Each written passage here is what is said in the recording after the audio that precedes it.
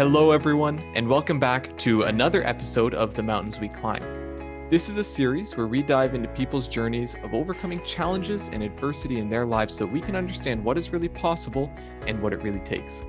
I'm your host, Jordan Kilpatrick Smith, and in this week's episode, we're going to be exploring Kirsten Frey's journey of healing the impact of unresolved grief.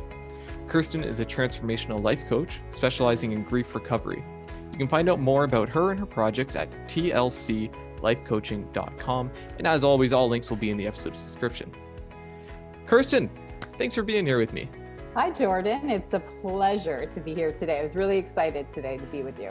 Me too. We've had a number of really awesome conversations, and I expect that this one will be absolutely no different. So where does Kirsten's story start?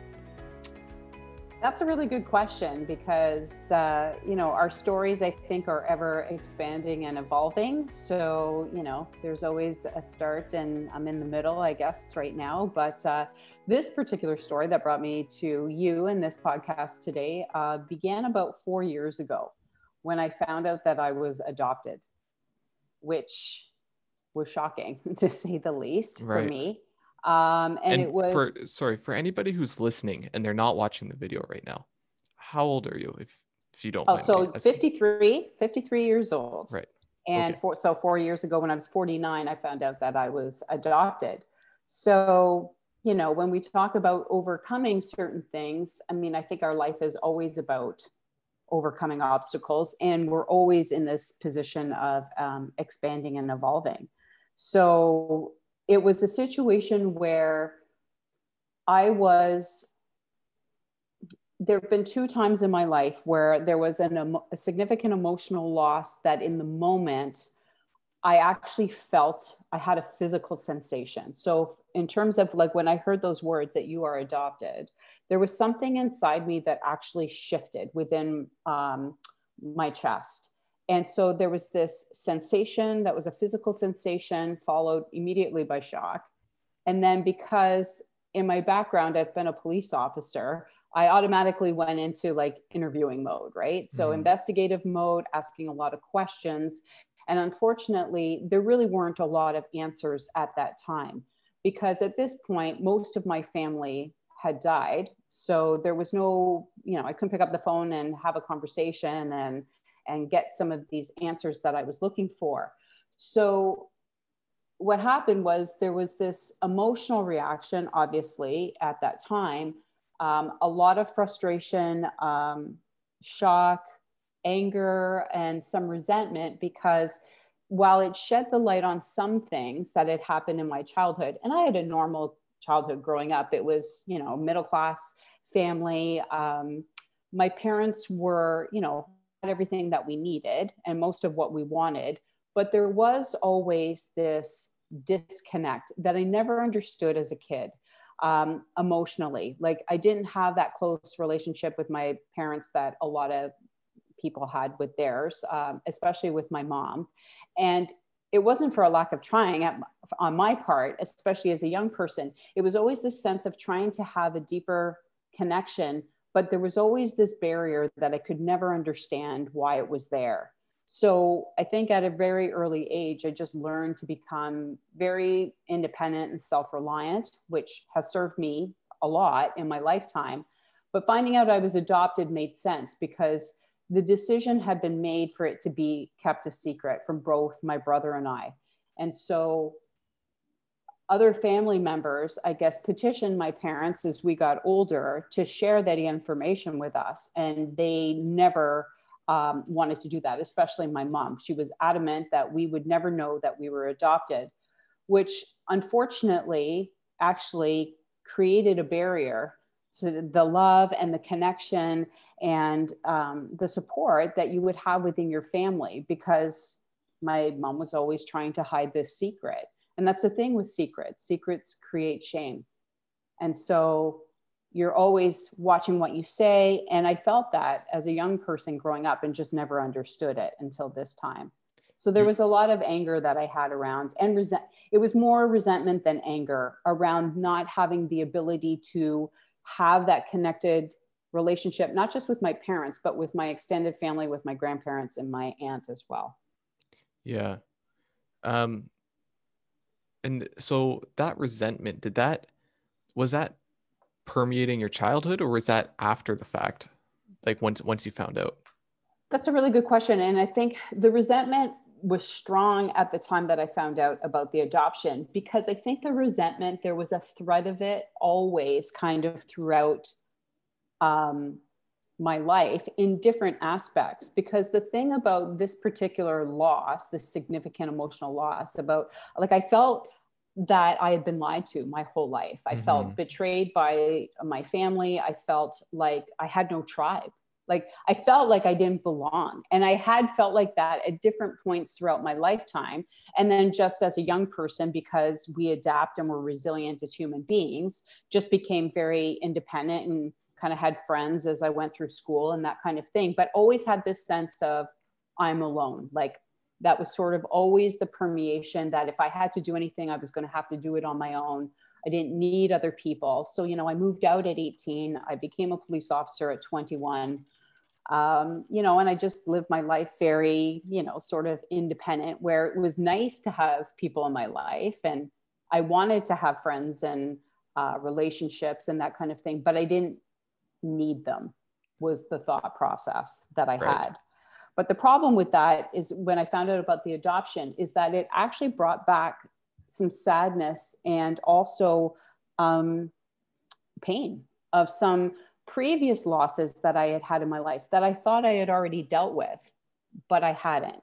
And that's where I discovered where I had intellectualized my grief almost my entire life, because that's what we've been taught, you know, but it's what, and we can get into that in more detail in a minute, but I had intellectualized my grief my whole life, to a point where, you know, a situation would happen, I would have sort of an emotional reaction to it at the moment, and then very quickly default into trying to intellectualize it, try to make sense of it or understand it. And then what happened with that is, you know, at some point I would get this understanding, but it wasn't really helpful in terms of emotional recovery. And that's the thing, when we try to use our heads to heal our hearts, it's the wrong tool for the job.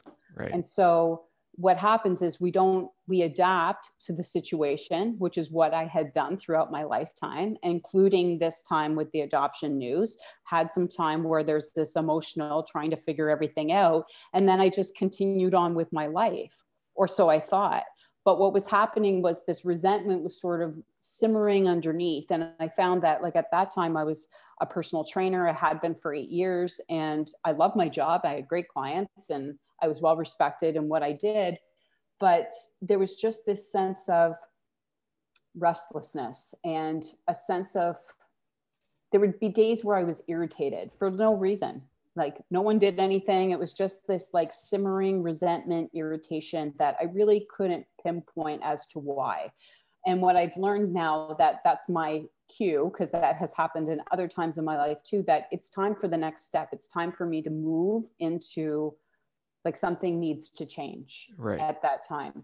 So for me, it was all this sense of like having to move. And what happened was 18 months after I found out about the adoption, I actually was starting to have physical manifestations of this unresolved grief that I had, in terms of I was having chest pains that I couldn't explain away. And of course, with my background in, you know, in as a trainer and knowing my body quite well, you know, I did all the doctor stuff, had all the tests. There was no physical reason why I was having this. And it was becoming, while it wasn't every day, all day, it would come up, and it was just this sense of heaviness and almost suffocating, like you almost couldn't breathe. Like that was the feeling, where I even would catch myself where I would be like rubbing my chest or tapping my chest, almost like an unconscious soothing, you know, for that discomfort that I was feeling at the time. Now, was that not scary for you? It was. And that's why, like, I went to all the sort of usual things that we do, right? Go check out with the doctor, what's wrong with me, tests, and there was nothing physically wrong. So for me, because I've done a lot of personal development work over my lifetime too, and what had happened is after the adoption is that I ended up shifting careers. So I went from I've had a few careers. So I've been a police officer for 18 years. Then I was a personal trainer and nutritionist for 8 years. And so I actually ended up making a shift into coaching. And so what happened was I was coaching at that time, and I just knew there was something I was missing, not only just in my personal life, but even professionally with my business. There was a piece of the puzzle that I was missing. And that included trying to figure out what was happening here with this like suffocating burden that I was feeling. And so, I was away for a weekend on some business stuff. There was I guess a breakdown, if you wanted to call it something like that, where in the moment where I surrendered emotionally to what was coming up for me, there was a message that came up, and I always say it was my inner being that was talking to me, because the message came up and immediately my brain was like, what? And the message was, heal your heart.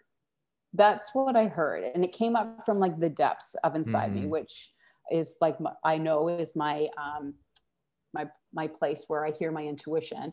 And like I said, my brain went into this, like, what does that mean? And I had met through networking a woman that did grief recovery work. She was amazing. So I reached out to her, and Jordan, I went and did a deep dive into my unresolved grief and and discovered what was emotionally incomplete for me, not just from the news from the adoption, but from some of these other losses that I had had in my life, significant emotional losses that I thought I had dealt with the tools that I had at the time, but I actually hadn't. Again, I had adapted, but I hadn't actually healed that emotional relationship to those losses.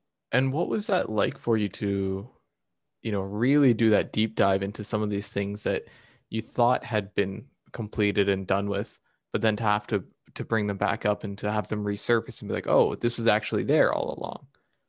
Yeah, it was, first of all, I have to say, like, I was ready to do this work. Right. So again, it was at the sense, like, I didn't know what was happening. I didn't have the answers. So I reached out to someone who I thought could help me, and she did. She was amazing and actually mentored me, not just through my own grief recovery process, but that's what shifted the focus of my business, because that was the missing puzzle piece for my coaching business. And now it came full circle. So now I feel like what I do is I'm able to help people. It's almost like there's things that we have in our life that are there, but we can't see them. It's like adjusting the side mirror, right? Our blind spots. So I help people find their blind spots. Nice. So that they can heal and open themselves up to their own emotional freedom. So I'm not doing any kind of healing. I'm just guiding people, only because I've already been on the journey and still am. But now I have tools that I can share with people so that they can also have emotional freedom. Because often it's these unresolved losses that we haven't gotten emotionally complete with that, people talk about the backpack analogy, where we have those boulders or big rocks that, when we're incomplete with something, the rock goes in the backpack and we just bring it with us into our next part of our life. And the problem with that is, we adapt to the burden of that load that we're carrying. But again, it doesn't mean that we've healed. So if you look at things like relationship, if we don't heal the emotional pain that we have for a relationship that we have with someone, we will bring those unresolved feelings with us into our next relationship. They will come out some way. And that's the thing with grief. Just like all emotions, you can't just, push it down, which is what we've been taught to do as a society, because it will leak out in other areas of your life. And that's exactly what happened to me. I was building up all these barriers to protect myself from being hurt throughout my lifetime. This belief that I had that I was alone, right? That I had to do it on my own, that I had to grieve alone, that I had to be strong, like all the time, even in my career choices that I had. And what happened is I was actually the one building the barriers now to the connection and the love and the support that I always wanted. In the beginning, as a child, I wasn't the one doing it. Someone, was putting up those barriers, but now it was me that was doing that. So I had to learn how to take responsibility for that. And then if I wanted to create something different in my life, then I needed to know how to do that. Yeah, that is really interesting. And I love how clearly you can articulate what was going on for you throughout the process. Because I think that that process is something that often happens under the hood, so to speak. And we don't, Yep. even though it's going on, we don't really pay attention to it, or we can't understand it clearly. So then we just don't even pay attention to it, right? And so you mentioned that you had this unresolved grief. It was like carrying around these rocks in a backpack. How does someone know if they've got unresolved grief? So, and that's the excellent question. Because if you had asked me if I was grieving, it'd be like, no, because we don't even understand what grief is. Right. So for most of us, when we think about grief, we think of it as, a deep abiding sadness when someone we love dies, or maybe when we go through divorce. That's how we think of grief. But grief is the normal and natural reactions that we have as a human being when there's a loss, a significant emotional loss of any kind. And so that includes, like, there's more than 40 life experiences that can create feelings of grief. And the other definition that I like to use is that grief is also all the conflicting emotions that we have when there's a change or an end in our familiar patterns of behavior. Right. So really, anytime that you're going through a life change or a transition of any kind, there's the potential for grief feelings, even in situations that are, that we would think of life situations that would be positive. So for example, like retirement, and I can use this because, my husband just retired at the end of April in the middle of COVID. So COVID's a whole other story where a lot of people might be dealing with unresolved grief and might not be knowing that that's actually what it is. But so when we go through a life change, even if it's one that we know we're ready for and it's time to move on, typically it's an end of one way of our life and we're moving into the next way of our life. And so we might be looking forward to it, but we also have to emotionally complete the part that we're saying goodbye to. So for example, like even when I took early retirement from policing, I mean, I've been a police officer for 18 years. And when you go to any kind of social function, what's the first question people ask you? What do you do? So we identify with what we do as if that's who we are. Mm-hmm. So, I've been a police officer for 18 years. And so at that point, when I decided to change, it was my decision to shift out of policing. But I had been a police officer for 18 years. I had gone to I had been in different divisions and had done different job descriptions within my policing career, but I had had a purpose. I was getting up at a certain time. My routine was the same thing. I had a schedule that I followed. Worked with the same people. You have these relationships with people when you go to work, people you have coffee with, people you take a walk with, people you work on projects with. And so when we say goodbye to those things, it's not just like walk out the door and we're done. Even it's like your routine getting on the train. If you go into work, it's there's something that's shifting in there. So it's being able to be emotionally complete with that change. So if you're fine with it and you've made your goodbyes and you've said everything you had to say and you're complete with it, that's great. There may be no grief from that.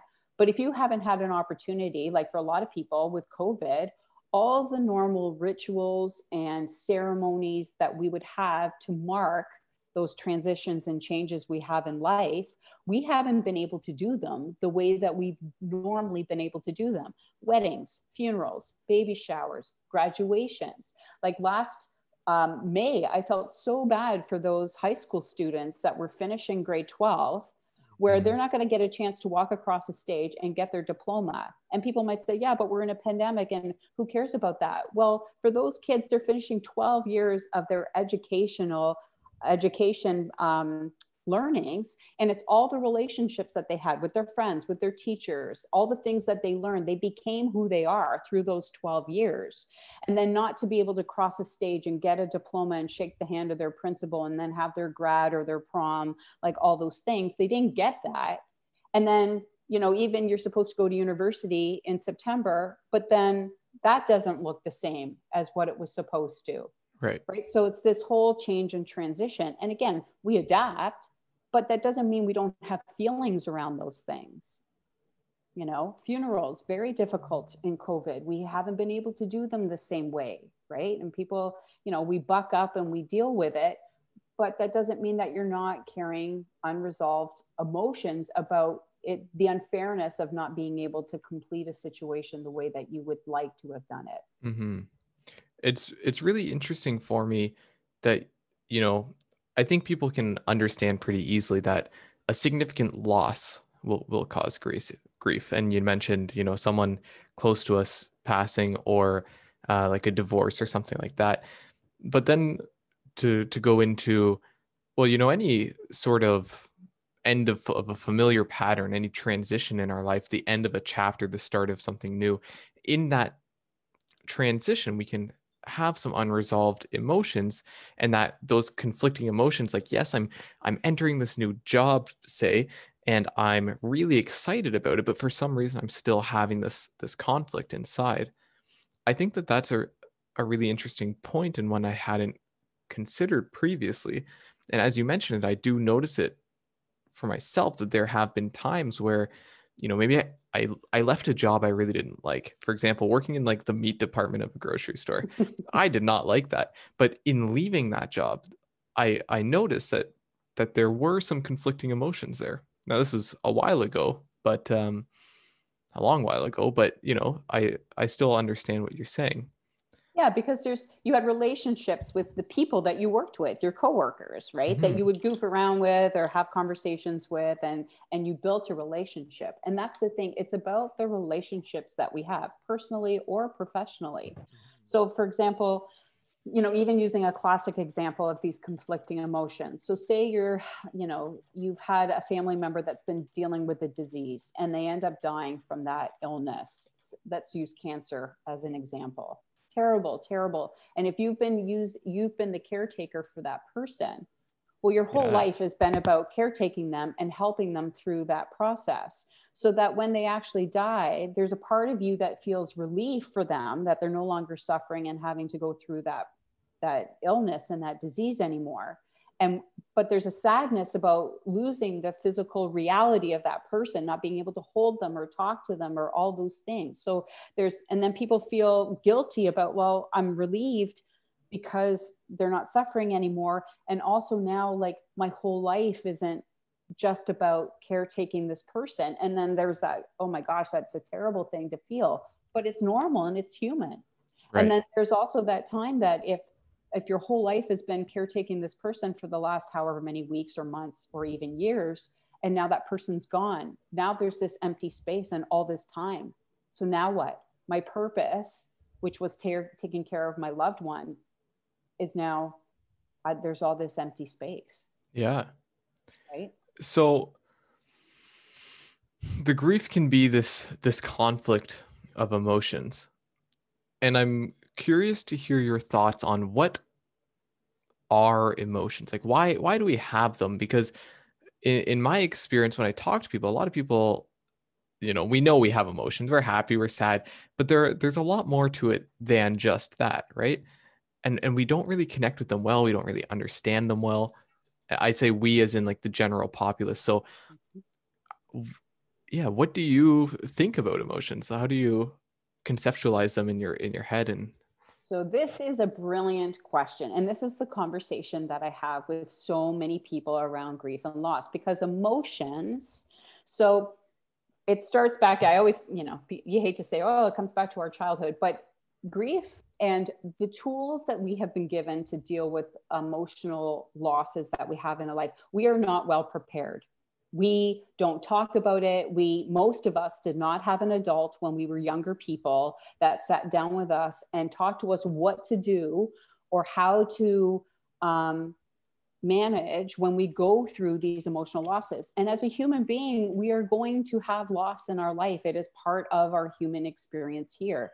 The problem is, especially in our Western culture, is we learn how to acquire things, money, houses, jobs, relationships. We know how to acquire these things, but we've never been taught what to do when we lose them. Mm-hmm. Right. So we get really good at like getting stuff, but we're not sure what to do or how to deal with the feelings that come that as a result of that.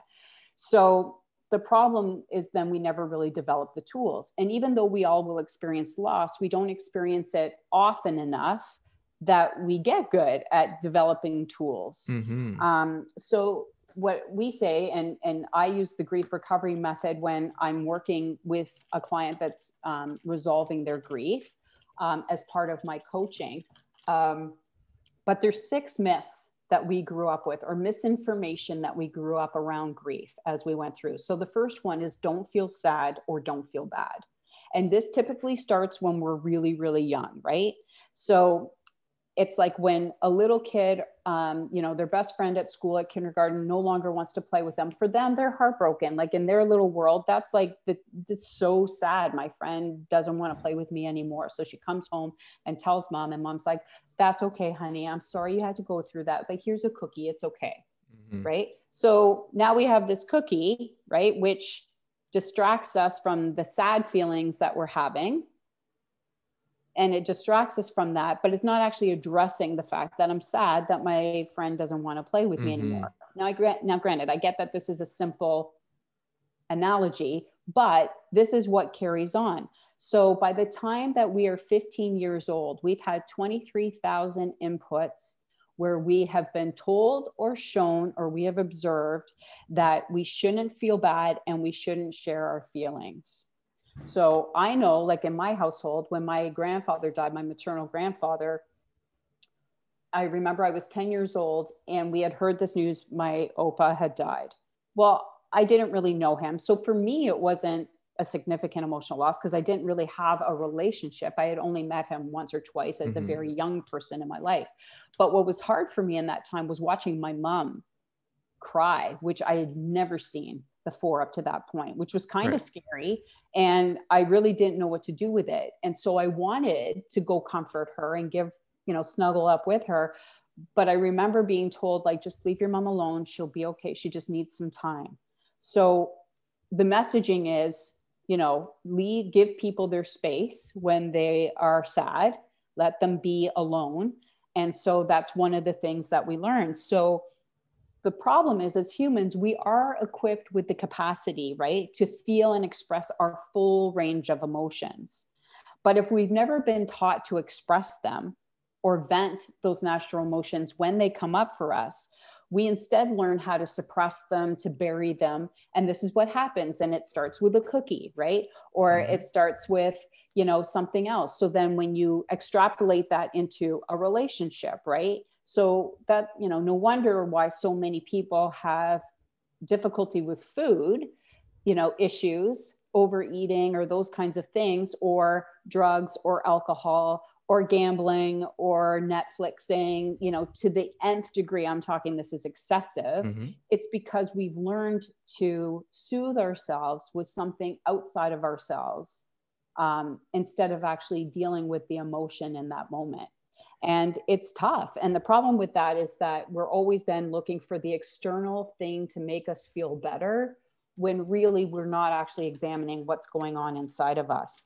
And so what happens is, I was this way, where we start to box ourselves in, right? We don't want to feel that pain again anymore. So we don't want to get too high with our emotions, and we don't want to get too low. So we really kind of give ourselves this very boxed in experience as a human being. And we're very careful and controlled about how we do things. But at the end of the day, that's not real life, because again, with the adoption at 49, it just it leveled me. At that time. Doesn't matter how many walls and barriers I built up to protect my heart, I was still heartbroken. So that physical sensation that I felt in my chest, I had always before referred to it as a soul shifting moment. It was, in reality, it was just my heart breaking in that moment. And so I didn't even have language for it, because we haven't been taught what to actually do with this grief. And the cost to that, we pay a price when we're not able to express our emotions honestly. And that doesn't mean you're sharing your story with everybody. Not everybody deserves to hear your story. it takes a lot of courage to be vulnerable with people. So it needs to be done with somebody that you trust, whether, you know, it's a friend or a family member that you really trust, or a coach or a counselor or a therapist, or someone that you have built a trusting relationship with, so that you feel comfortable enough to be able to honestly share and express all of those emotions. And the price that we pay when we don't do that is we limit our capacity for happiness moving forward. Yeah. So then life becomes this very limited experience, when we're actually meant to have, like, we're meant to feel the highs and the lows, right? There's something to be learned in all of that. And as an aside, like, men and boys hear that don't feel sad, don't feel bad message, I think even more so than women, right? From a younger age, big boys don't cry, don't be a pussy, man up. Like, we hear it. And even if it's said in a joking way, the message that men have heard since they were little is that don't share your feelings. Do not share them. It's unsafe to do that because nobody wants to hear how you feel. Well, what do you do with the normal and natural human emotions that you're going to have when you have these losses? What do you do with that pain, which isn't just sadness, but now it shows up like anger. It shows up like resentment. It shows up as, frustration and all of these things.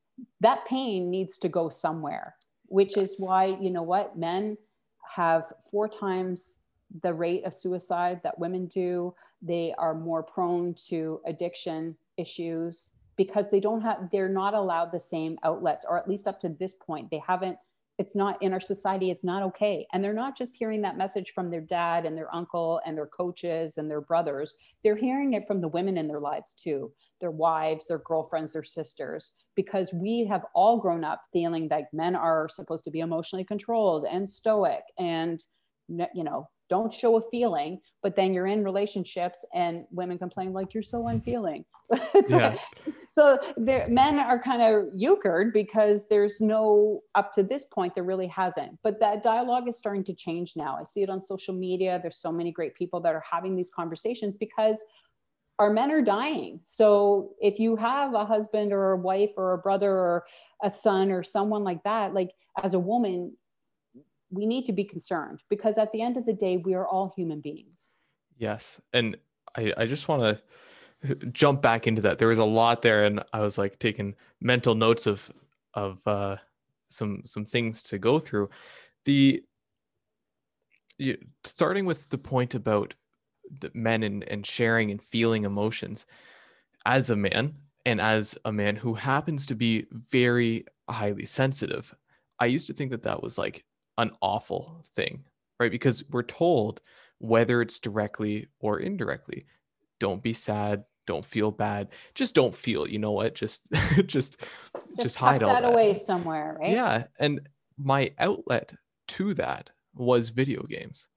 And so I didn't really understand it at the time. I was just like, okay, you know what? I don't like feeling all the things. So when I play video games, I can just escape that. And really, it's this escapism that we see in so many areas, right? And you mentioned this beautifully with your list there, where it's like, whether it's food or gambling or sex or alcohol or Netflix or like whatever it is, it's really just this escapism, right? And it comes from this lack of understanding and acknowledging and accepting how we're actually feeling and properly dealing with that. And I see this entirely in my own practice as well. And I think that we as a society really need to focus on this, especially in healthcare. Yeah. And I imagine that, and please correct me if I'm wrong, but after dealing with this grief, I imagine that your clients also see an increase in their health and in that, like the sorts of activities that they do, right? Whatever it was that they were escaping with probably declines, I would imagine. Is that right? It can happen. It just depends, because everybody's grief experience is different. So we address it differently, right? Right. So what I love what you said so eloquently about the emotions. So emotions, and you hear a lot about this now too, are just energy and motion, right? Right. So something happens, we have thoughts about it creates a feeling about it. There's a biological response. We feel the emotion in our body. So the whole point is we're meant to feel it, because every emotion, it has a message for us, right? Yeah. If we're feeling it, that's information. Like there's something for us to pay attention to. There's something to be healed. If we are aware of our emotions, then we can actually take steps towards our healing in the moment, rather than waiting days, weeks, months, years sometimes for people to recover from some of these emotional experiences that they're having. And that's the problem, is that we're taught to suppress and bury, but that's a lot of emotional energy, and we get really good at suppressing, like you say. So like the gaming thing and everything else, all of those activities, most of them in and of themselves are not bad. Yeah. It's when we're doing them because not only it's an avoidance, it's numbing ourselves out because we don't know what else to do with it, because we've never been given the tools, right? So like I said, the first myth we hear is always like, don't feel bad, don't feel sad. The second one is replace the loss. So again, we usually learn this lesson early on, and it's usually with like the death of a pet, if we've had a pet, right? So that's typically our first heartbreak, right? So we have this relationship. I'll use the dog as an example. We have the relationship to the dog. We grew up with the dog dies, and we might be like really emotional about that. And our parents, of course, don't want to see us hurting. So it's like, oh, it's okay. Don't feel bad. Don't feel sad. It's okay. We'll go get another dog. And then very shortly thereafter, we go get another dog, but it's not the same, because it's a different dog. And it's a different relationship to the dog, right? Like the first dog was the one that would come lie up on our bed and sleep with us at night, or we would take it for walks. Like you have that relationship, that connection with that particular pet. So it starts with the pet, but then, we move that into, that replace the loss into our relationships. So think about when we're in middle school or high school, when we have that first like puppy love heartbreak, right? Where our parents are kind of like rolling their eyes in because they know we'll move through this, but it's like, oh, don't worry. He or she wasn't good enough for you. There's plenty of fish in the sea. There was even an app named for that. Yeah. There's plenty of fish in the sea, right? So it's almost like we're not allowed to express our emotions and complete the emotions that we had with that first relationship. So bloop, there goes the rock in the backpack. Yeah. And we carry it forward. The thing to understand is that all our relationships are unique. There's no exceptions to that. So for example, Jordan, say you lost your mom and I lost my mom. They both died. But maybe you had a really loving, close relationship with your mother, and mine was really distant and not very loving. So yeah, we're both having a grief experience, but it's very different, right? It's very personal because our relationships were very unique. Right. And so that's why when people say, I know how you feel, we have to be really careful with that, because I actually don't know how you feel. I know how I felt when I went through that loss, and I can hold that space for you, but I don't know how you feel because I wasn't in that relationship with you and your mom, right? So it's the same thing in relationship. And we do this a lot, where we don't resolve what's actually happened in that original relationship. So if there was, a sense of betrayal or a break in trust or resentment or anger, any of those feelings, which are part of grief, we take that with us into our next relationship. So it's almost like we're bringing our baggage, right? Yep. And then that person's got their baggage, and then we'll see what happens there. So we need to be able to grieve and complete our relationships to that person or that situation or that experience, the marriage, the romance, whatever that has ended. And until we do, we risk bringing that backpack with us into the present. And that's what sabotages our future. Yeah. Because those feelings are still there. We haven't dealt with them. So they're coming along for the ride, and they stay underground until there's a trigger or something happens that whoop, up they come again, right? Yeah. And so I totally had to learn this the hard way through past relationships. But oh shoot, where was I going with that? I totally agree. I'm sorry, I lost my train of thought. Please continue where you were going with that. So the third misinformation that we learned is that we need to grieve alone. So this was one of the ones that I grew up my whole life using as a tool, right? Right. Because that's what I was taught early on. There was always this connection. So I felt like I never belonged, that I had to figure things out for myself. And I didn't have the emotional support that I needed growing up. So I learned to adapt to the tools that I did have, which was to grieve alone. But isolation is not a natural tendency. It's a learned behavior. We are tribal beings, right? As human beings, we are meant for connection. Some people need more alone time than others, but we are built for connection. So even this situation that we're going through with COVID right now, difficult for so many people. And people are grieving, but maybe not using that word for what they're actually feeling. Like there's days where it's like, I feel like I can't get out of bed. Well, because there's been a lot of change. Our normal way of living our lives has been stripped from us, and not by choice, right? So we're adapting as we go, but there's some days that are just going to be tough for us. And that's okay. That is completely normal and natural. There's nothing wrong with you about that, right? When we have that, because let's face it, when we get good news, what's the first thing we want to do? Celebrate, share it. Yeah, totally. Right. And it's the same. We have that same natural impulse when we receive bad news, right? Or sad news. We want to tell someone that we trust. But if we've been taught from the beginning of our lives, if you're going to cry, go to your room, or we don't burden people with our we lose that natural impulse to talk about it. Right. And so really the antidote to isolation is participation. Is to find that way to connect in whichever way that you possibly can. The fourth, sorry, did you want to? Yeah, I just remembered what I was going to say earlier and you were talking about the high school heartbreak, right? When people are like, the parents are rolling their eyes and they're like, yeah, everyone goes through this. And then we say things like, you know what, don't feel bad. They weren't good enough for you and all this stuff. And I think what we're doing is saying the way that you're feeling is not okay. As in, we need to fix how you're feeling, right? Instead of just saying, you know what, accept this. This is part of the process, part of the journey of life and the human experience. And I think it's when we, and please, I would love to hear your opinion on this. I think it's when we accept that emotion, we're really accepting how we're feeling. That's the first step to actually resolving it. Yeah, is being aware of it and allowing it to move through you and to be fully expressed, right? Yeah. The problem is that often when we share with people, we're sharing with people who grew up with the same misinformation we did.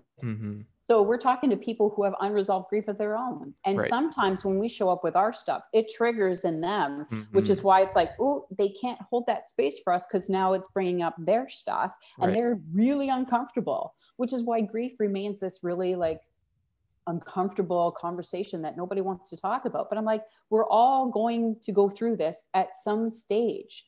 We need to talk to somebody about this and about these normal human emotions so that, and it doesn't change the fact that whatever the experience was happened, that heartbreak still happened, right? And we've all been through many losses in our lives. And some people have been through, and it's not about like whose is more than mine or anything else like that, because we all experience our own grief at 100%. Right. So it affects me the way it affects me. Right. And so when people say what they need to say, I mean, it might be factually true, but it's not emotionally helpful. Yes. Right. And again, it's us using our logic, intellect, like, well, he wasn't good for you in the first place. And maybe he or she wasn't, but it doesn't help the fact that that person's heart is broken at that moment. Right. So when we do our own healing work in whatever way, we're able to hold space for people in a much more supportive, compassionate, understanding way. And for anybody who's listening and doesn't understand what you mean by saying holding space, can you describe a little bit about what you mean by that? So it means being able to be with someone who is experiencing whatever emotionally that they're going through. And I want to be clear, like I am not a therapist or a counselor. That is not what I do. I am a life coach. I'm a transformational life coach, and I help people move through transition in their lives. But because of my experience as a police officer and having gone and a personal trainer and doing my own healing doesn't make me any better or worse than anyone, but I have the ability to hold that space and listen to people.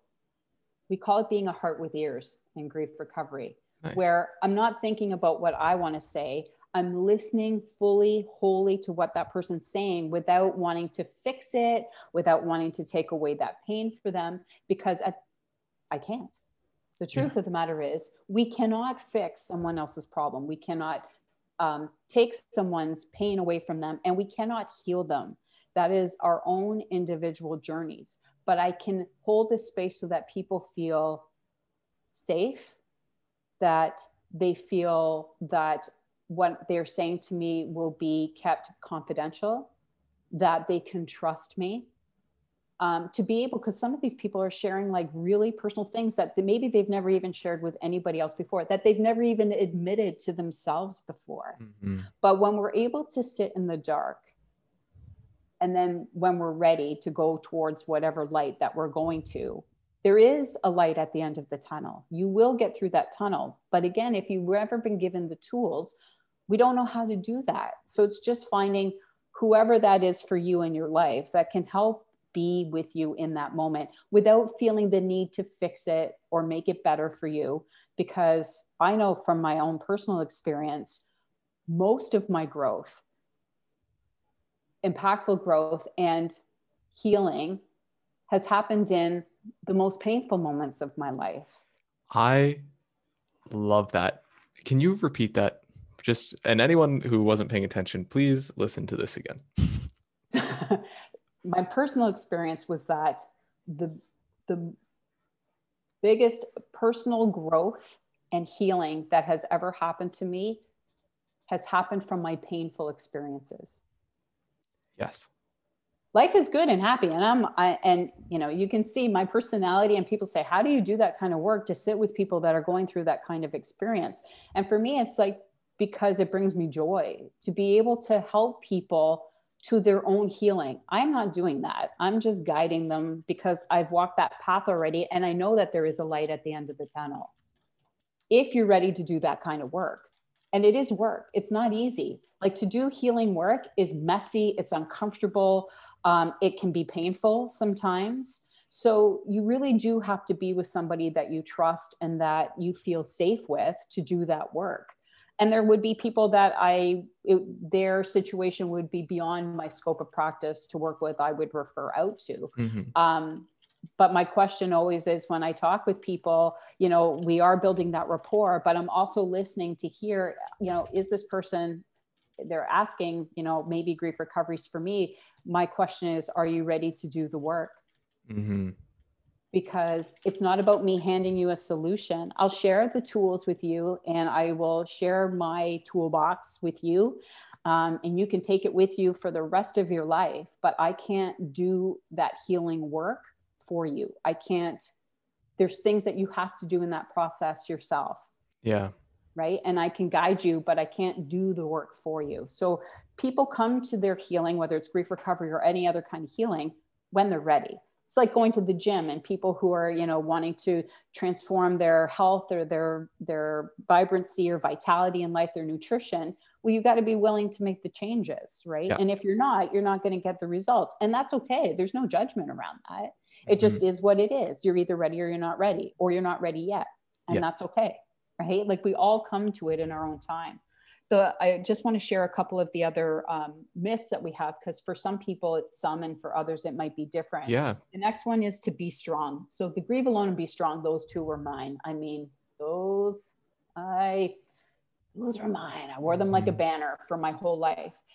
But being strong is confusing the need for the energy and focus. And a lot of times this happens when people have lost a loved one. So a death experience has happened, where you hear people say, oh, you're so strong, or you just got to be strong for the kids. Or we hear this, right? Like, you got to be strong. But that's confusing the need to have the energy and focus for all the details and sort of notifications of things that need to happen when we're going through that experience after a loss. But it's a false idea to push away or cover up the natural feelings that come up when someone close to us dies in an effort to be strong. Because what does that even mean? Mm-hmm. And that was my thing. Like, I grew up sort of very strong and independent. And it was almost an ego thing too, where it was like, I don't need anybody. I've got friends and stuff like that, but I'm strong. And I mean, I was even a police officer for 18 years. So I was the one that people came to when they were having trouble and difficulties. I was always that tough love friend, right? For my friends growing up. But how many of us have said like, I'm fine when we weren't, right? And always when I hear I'm fine, to me, I always hear that acronym, right? Like feelings inside, not expressed. I've not heard that one before. I really like that. Yeah. And so when I hear I'm fine, to me, that's just, I always ask a couple more questions, like just to check in, because they might be fine. And that's great. But I always ask a few more questions, because often people default to the I'm fine when they're actually not. If they were being honest, they're actually not okay, or they're not fine. But most people, they don't want to burden people with how they're feeling. So we're just going to keep being strong. But as Brene Brown says, like, to be vulnerable is to be courageous. So I don't even like this, like, be strong. Like, we hear this, like with COVID, like be strong. And we hear that as a hashtag all the time. My whole thing is be brave. Right? Being brave also means being able to share our vulnerability when we're not like got it all together and our bright, shiny selves all the time. Like, you know what? I had a hard time getting out of bed today. Like, being able to share that with somebody and just let somebody be like, okay, what's going on? Like, let's talk about that. Right? So I always say, like, you can be human or you can be strong. You can't be both. Right? Nice. Because sometimes you're strong and sometimes you're not. But if you're always identifying with being strong, well, what happens when you don't actually feel strong in a moment? So we put up this facade, right? Which is a lie to us and to the people around us. Yeah. Just be human, because at the end of the day, we all are human. We all are going to have those kinds of feelings when we go through. And then the fifth one is time heals. This is a huge one for so many people. We hear this all the time. Time heals all wounds. And the problem with that is usually the immediate aftermath of a significant loss, like when I found out about the adoption, we initially were numb. That's a shock kind of thing. That's our body's sort of protective measure. And there's an inability for us to concentrate and focus. That's normal, totally normal. And then as we adapt to our new and usually painful reality, to what's actually happened, we begin to function a little bit better. Right? So this is the illusion that this gives us the illusion that time's healed us, when in fact, all that's happened is that, as we said before, we've adapted to our new reality, right? To the physical absence of the person, whether through death or divorce or the loss of our job or whatever the case may be. But time only passes. It's the action steps that we take within the time that are the key to our recovery. So, you know, I can give you an analogy about this. So say you get a flat tire on the side of the road, right? And if we go by the whole time heals thing, we get out of the car and we sit down on the curb and it's like, crap, there's the flat tire. And it's like, well, I'll just sit here and wait. Well, if we just sit there and wait and don't do anything, we'll be sitting there a really long time. Yeah. Or we can pick up our cell phone and call CAA, or we can get the jack out of the car and change the tire ourselves. But it's the action that we're taking. There's still time that we're not in the car moving forward, but that time gets significantly reduced when we actually take an action to get us back into the car and moving on again. And it's the same thing with an emotional loss, right? Like, time is not going to heal our wounds. And it ties in with this last point, which is, and in our culture, it's prevalent. Stay busy. Let's just stay busy, right? That goes hand in hand with the time heals. Because if I just stay busy, then I don't have time to feel all the feelings that I'm feeling, right? And so all that does is keeping busy just distracts us from our normal and natural feelings of grief, right? And it can even make it last longer because we're not actually addressing the emotion. Because at the end of the day, you can't go over it, you can't go under it, you can't go around it. You need to go through it. And so facing grief head on is the least painful way to recovery from loss in the long run, right?